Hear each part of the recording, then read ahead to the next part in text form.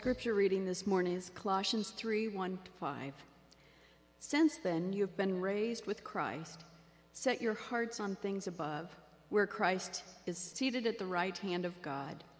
Set your minds on things above, not on earthly things. For you died, and your life is now hidden with Christ in God. When Christ, who is your life, appears, then you will also appear with him in glory. Put to death, therefore, whatever belongs to your earthly nature: sexual immorality, impurity, lust, evil desires, and greed, which is idolatry. This is the word of the Lord.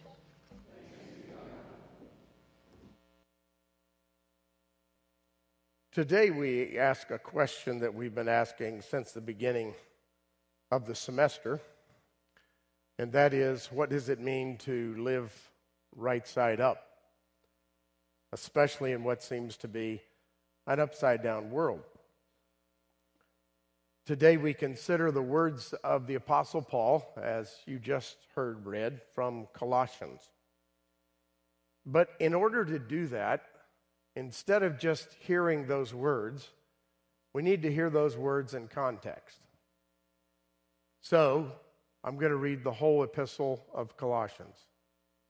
Now, some of you thought I was going to do it. I'm not going to read the whole thing, but I am going to read things that precede the verses that were just read and things that follow those verses in order to illuminate those verses which are right in the middle.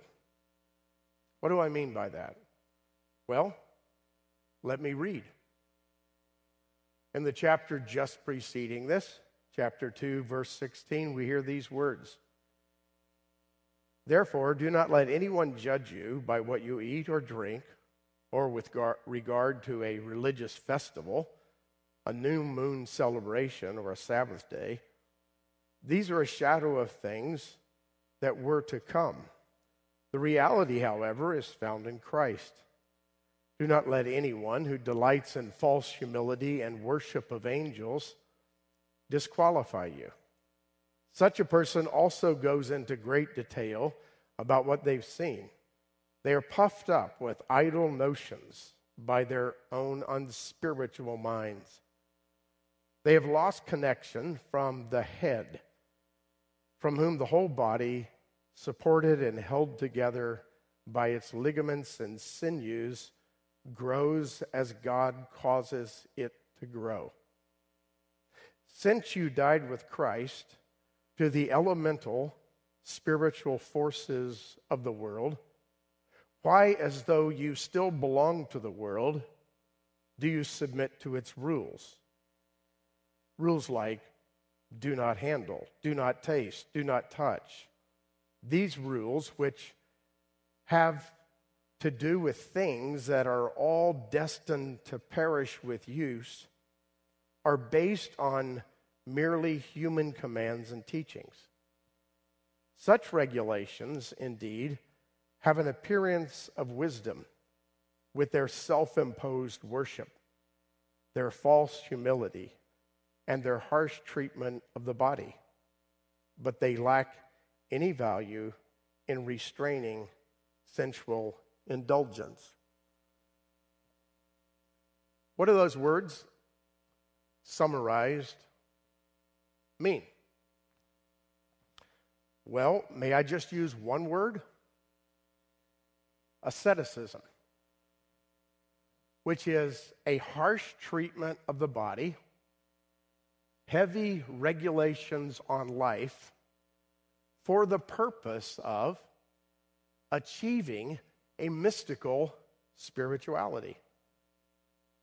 Paul says that's not the way to live right side up. That's not the approach I want you to take, or to put it another way, don't live this way. What's the context for this, and what is Paul actually saying? He begins in this same section, earlier in chapter 2, by saying, I don't want you to be judged by other things except by Christ. Because your life is hidden in Christ, he says later. So what I'm suggesting, Paul says, is that you live a new kind of life. What kind of life were the critics that Paul seems to be criticizing suggesting? It's always difficult to know completely who they were or exactly what they were saying.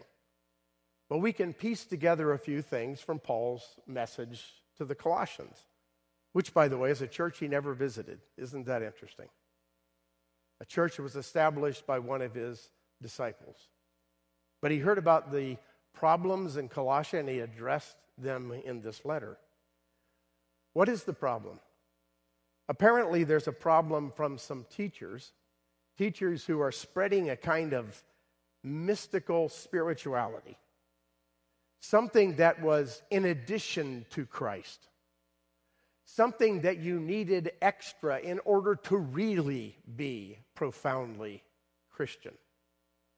Not unlike what you see in 1 Corinthians, it seems. Let's add to it, say the critics, and here's what we need to add to it. Apparently, it was sort of a syncretism, a blending of some forms of Judaism and the law and some other elements of spirituality that were brought to bear by these people. Let's put these things together, new moons and Sabbath and fasts and all kinds of ascetic approaches to the body. Let's do that in order to become more spiritual. And let's do it, they seem to be suggesting, in order to manage sin. You manage sin, they may have said, by a harsh treatment of the body. A form of self-flagellation. Use that approach, they may have been saying, in order to achieve spirituality. There's several problems with that approach, according to Paul. The approach that precedes chapter 3. And here are some of the problems. These rules, actually, whatever they were, some of them listed, some of them not, these rules and regulations actually create a false sense of humility, which is the same thing as pride. When you write up these rules and you stick to them so that you can become even more and more righteous by your own effort, you create a false humility or a pride. There's another reason Paul says this is improper. Because the focus becomes about these regulations, and before long, the person who's focused on these regulations is disconnected from the head, which is Jesus Christ. Instead of being connected to the head from which all things flow, this person or persons is connected to the rules or the regulations that are ascetic for the body. There's a third thing, at least a third thing, that Paul suggests is improper about this approach. This approach imposes what he calls self-imposed worship. That is a very interesting phrase. And translators have struggled to know exactly how to express that phrase.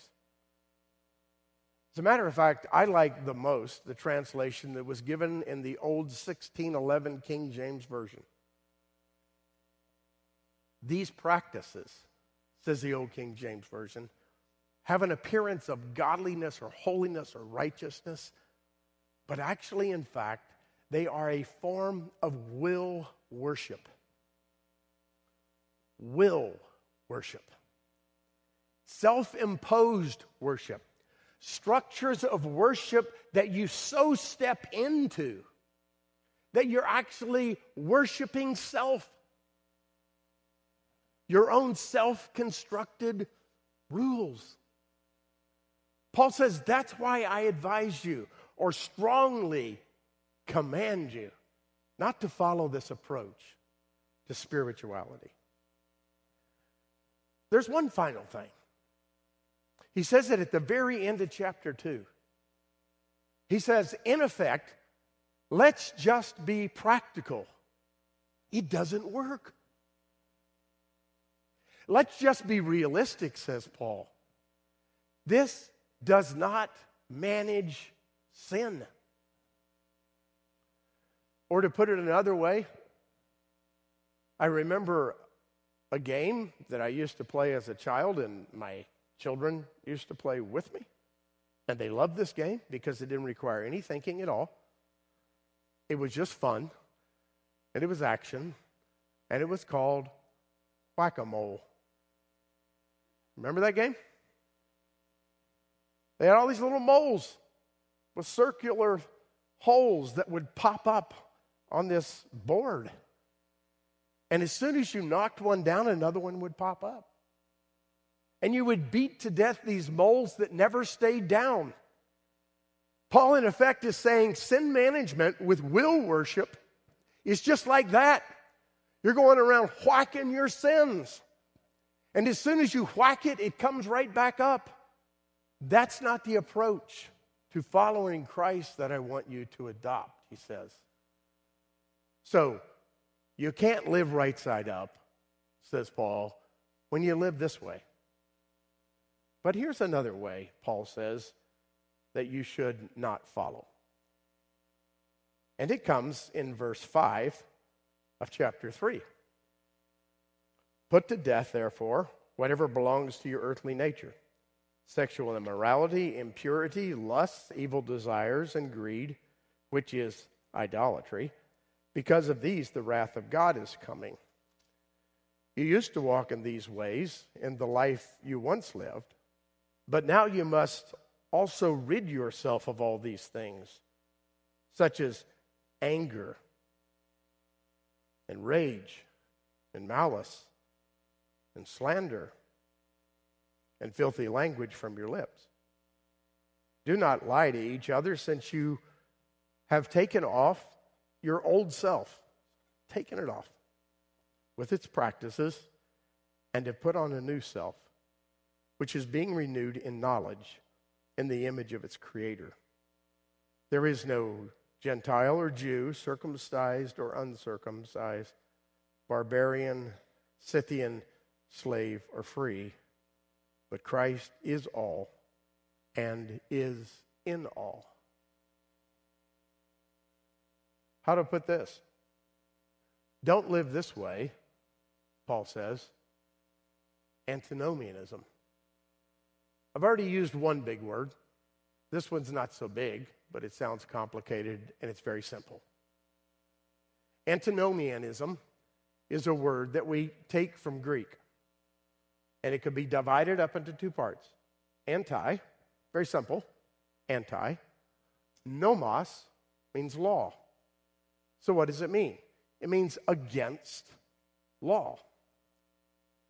Paul says, I don't want you to live in such a way, as he says on a couple of other occasions, specifically in Romans chapter 6 and in Galatians 3. I don't want you to live in such a way, now that you understand grace, that you are an antinomian, that you are a person who disregards the law of God, because the law of God says you were created not to live like this, after the lust of the flesh. That is God's law. Don't live that way. So I don't want you to sin, as he says in Romans 6, so that grace may increase. God forbid. I also, as he says in Galatians, I don't want you to use your freedom to indulge in sin. That's not the point. You've been redeemed. There is no condemnation. You've been given freedom in Christ so that you might live after the Spirit and not after the flesh. So living against the law of God, not a good way to live, Paul says.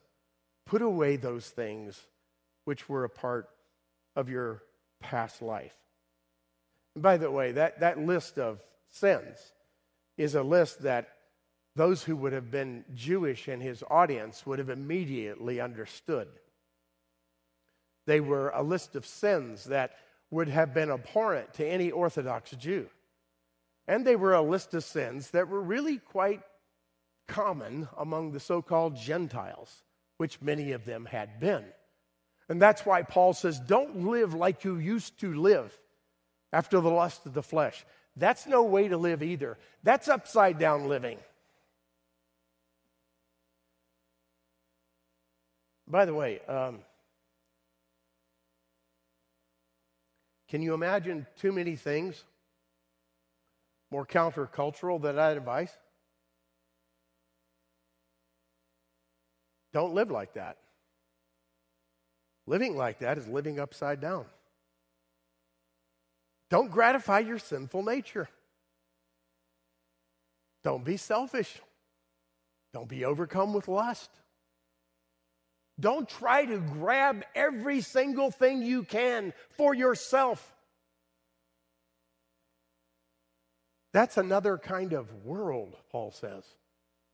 Don't do it. Don't live that way. So, what is living right side up? Now we go right back to the middle of the passages that we've been reading. And here it is. Since you've been raised with Christ, this is living right side up. Since you've been raised with Christ, set your heart on things above where Christ is, where he's seated at the right hand of God. And set your mind on things above, not on earthly things. For you died, and your life is now hidden with Christ in God. And when Christ, who is your life, appears,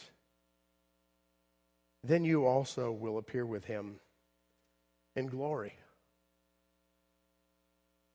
Oh, but let me finish how to live right side up. It comes at the end of this chapter. Therefore, as God's chosen people, holy and dearly beloved, clothe yourself with compassion and kindness and humility and gentleness and patience.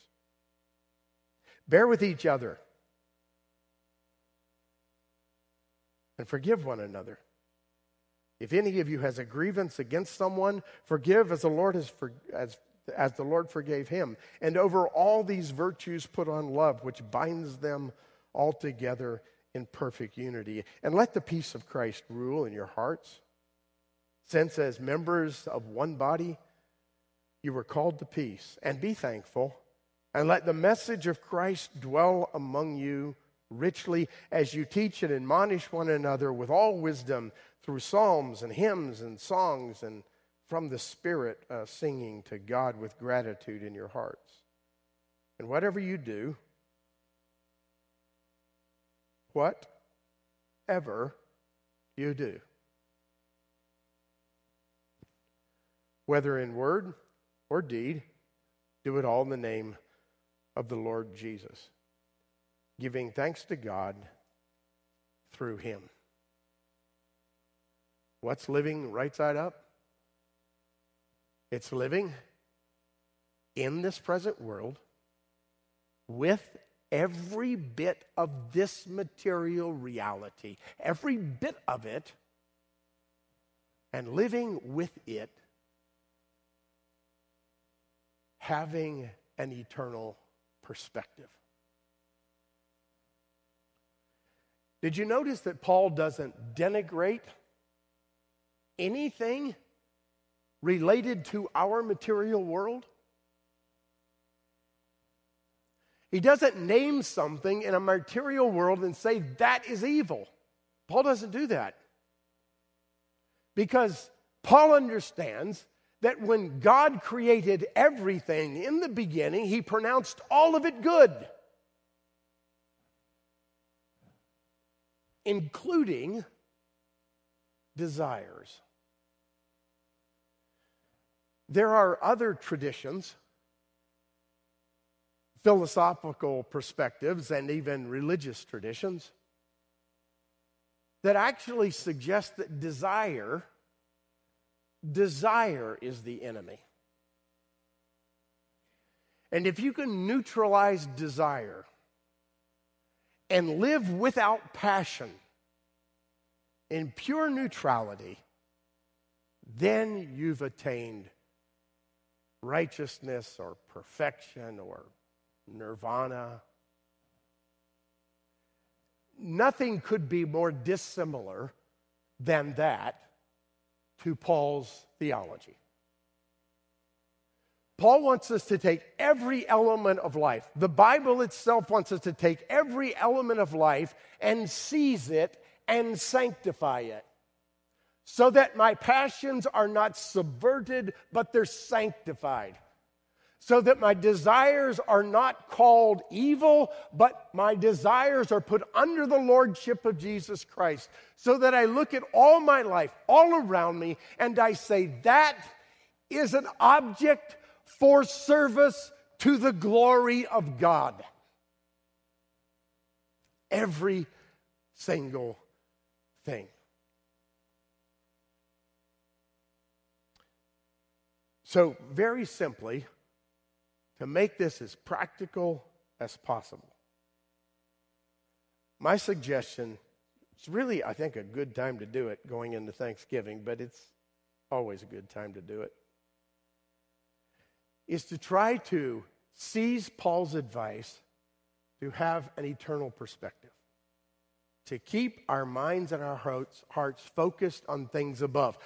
Not that things beneath make no difference, but that our focus on things above reinterprets our reality right here and changes how we view all of life.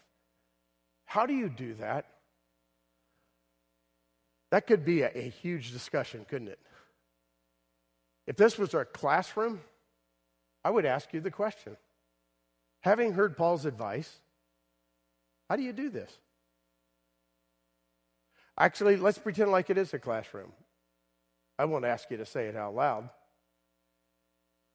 but come up with an answer. Maybe write it down.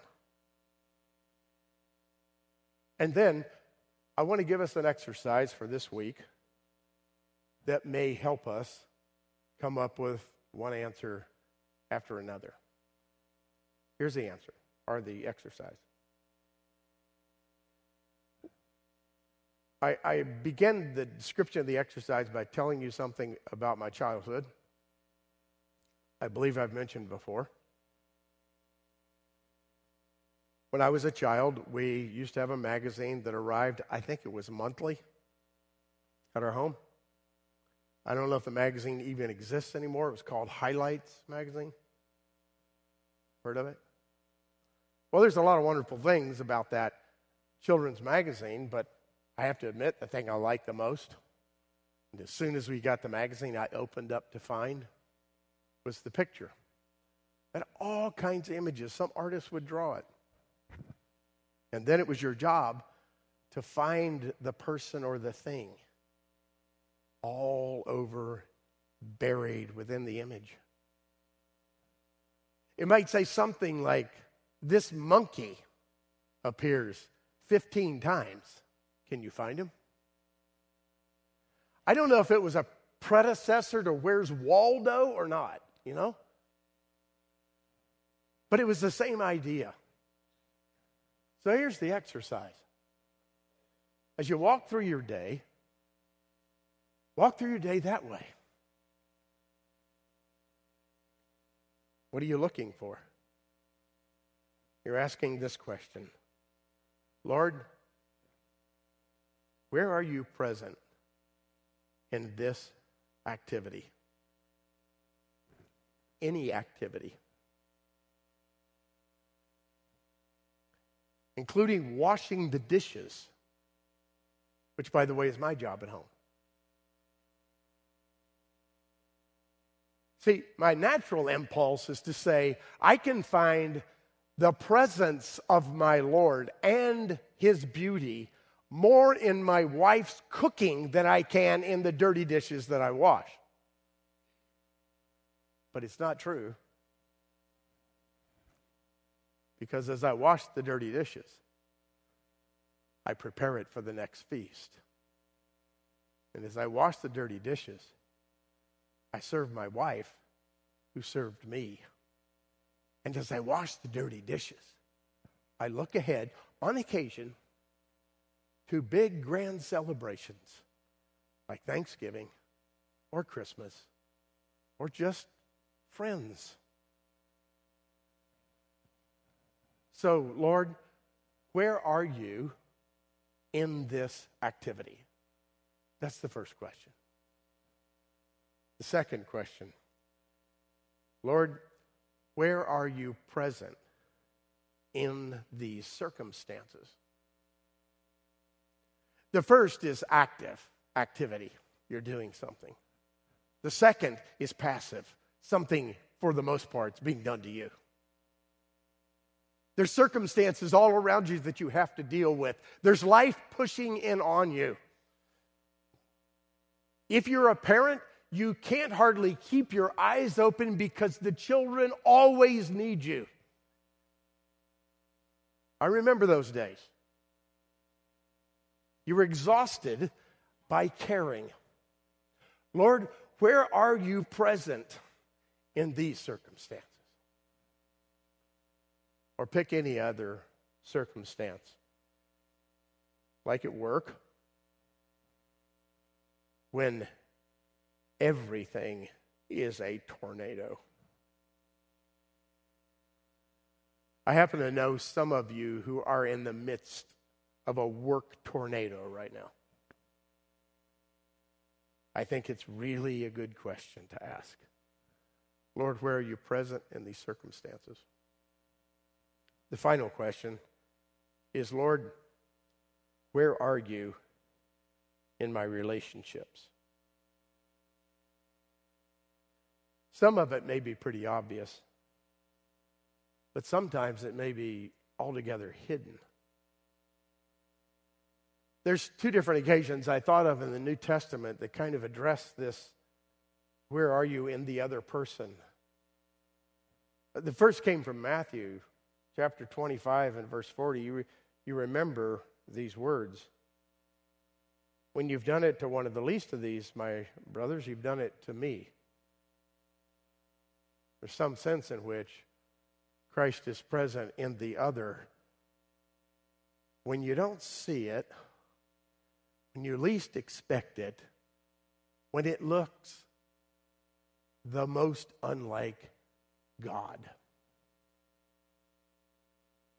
The other passage that came to mind, this one also in the New Testament, it was an admonition to Christ followers in the book of Hebrews. And it said, in effect, my paraphrase, be careful when you're with people. Why? Because there are those who have extended hospitality and kindness to a stranger, unaware that they were angels in disguise. I'm not an uber mystical kind of guy. But it may be true. Last week, or this week, or next week, Christ will actually be present. And you will miss him. I don't want to miss him. Do you? So I want to be alert. I want to ask these three questions about where he's present in my work, where he's present in my circumstances, and where he's present in the other. Let's pray. Lord, your word is instructive. There's no doubt about that. It's so practical. But it's also mysterious. We can't piece together exactly how you work. We can't always see your activity, but we can ask for help. And so I ask, Lord, this week as we go about our work and our play and our fellowship, that you will open the eyes of our hearts so that we can see you. That as we look into our work, or our circumstances or our relationships, we will find the presence of Jesus Christ. If we're able to see you, Lord, in unexpected ways, it will be, well, the work of eternity. Because eternity is not just out there. It defines right here. So help us to step into it with all our hearts. In the name of Christ our Lord we pray. Amen.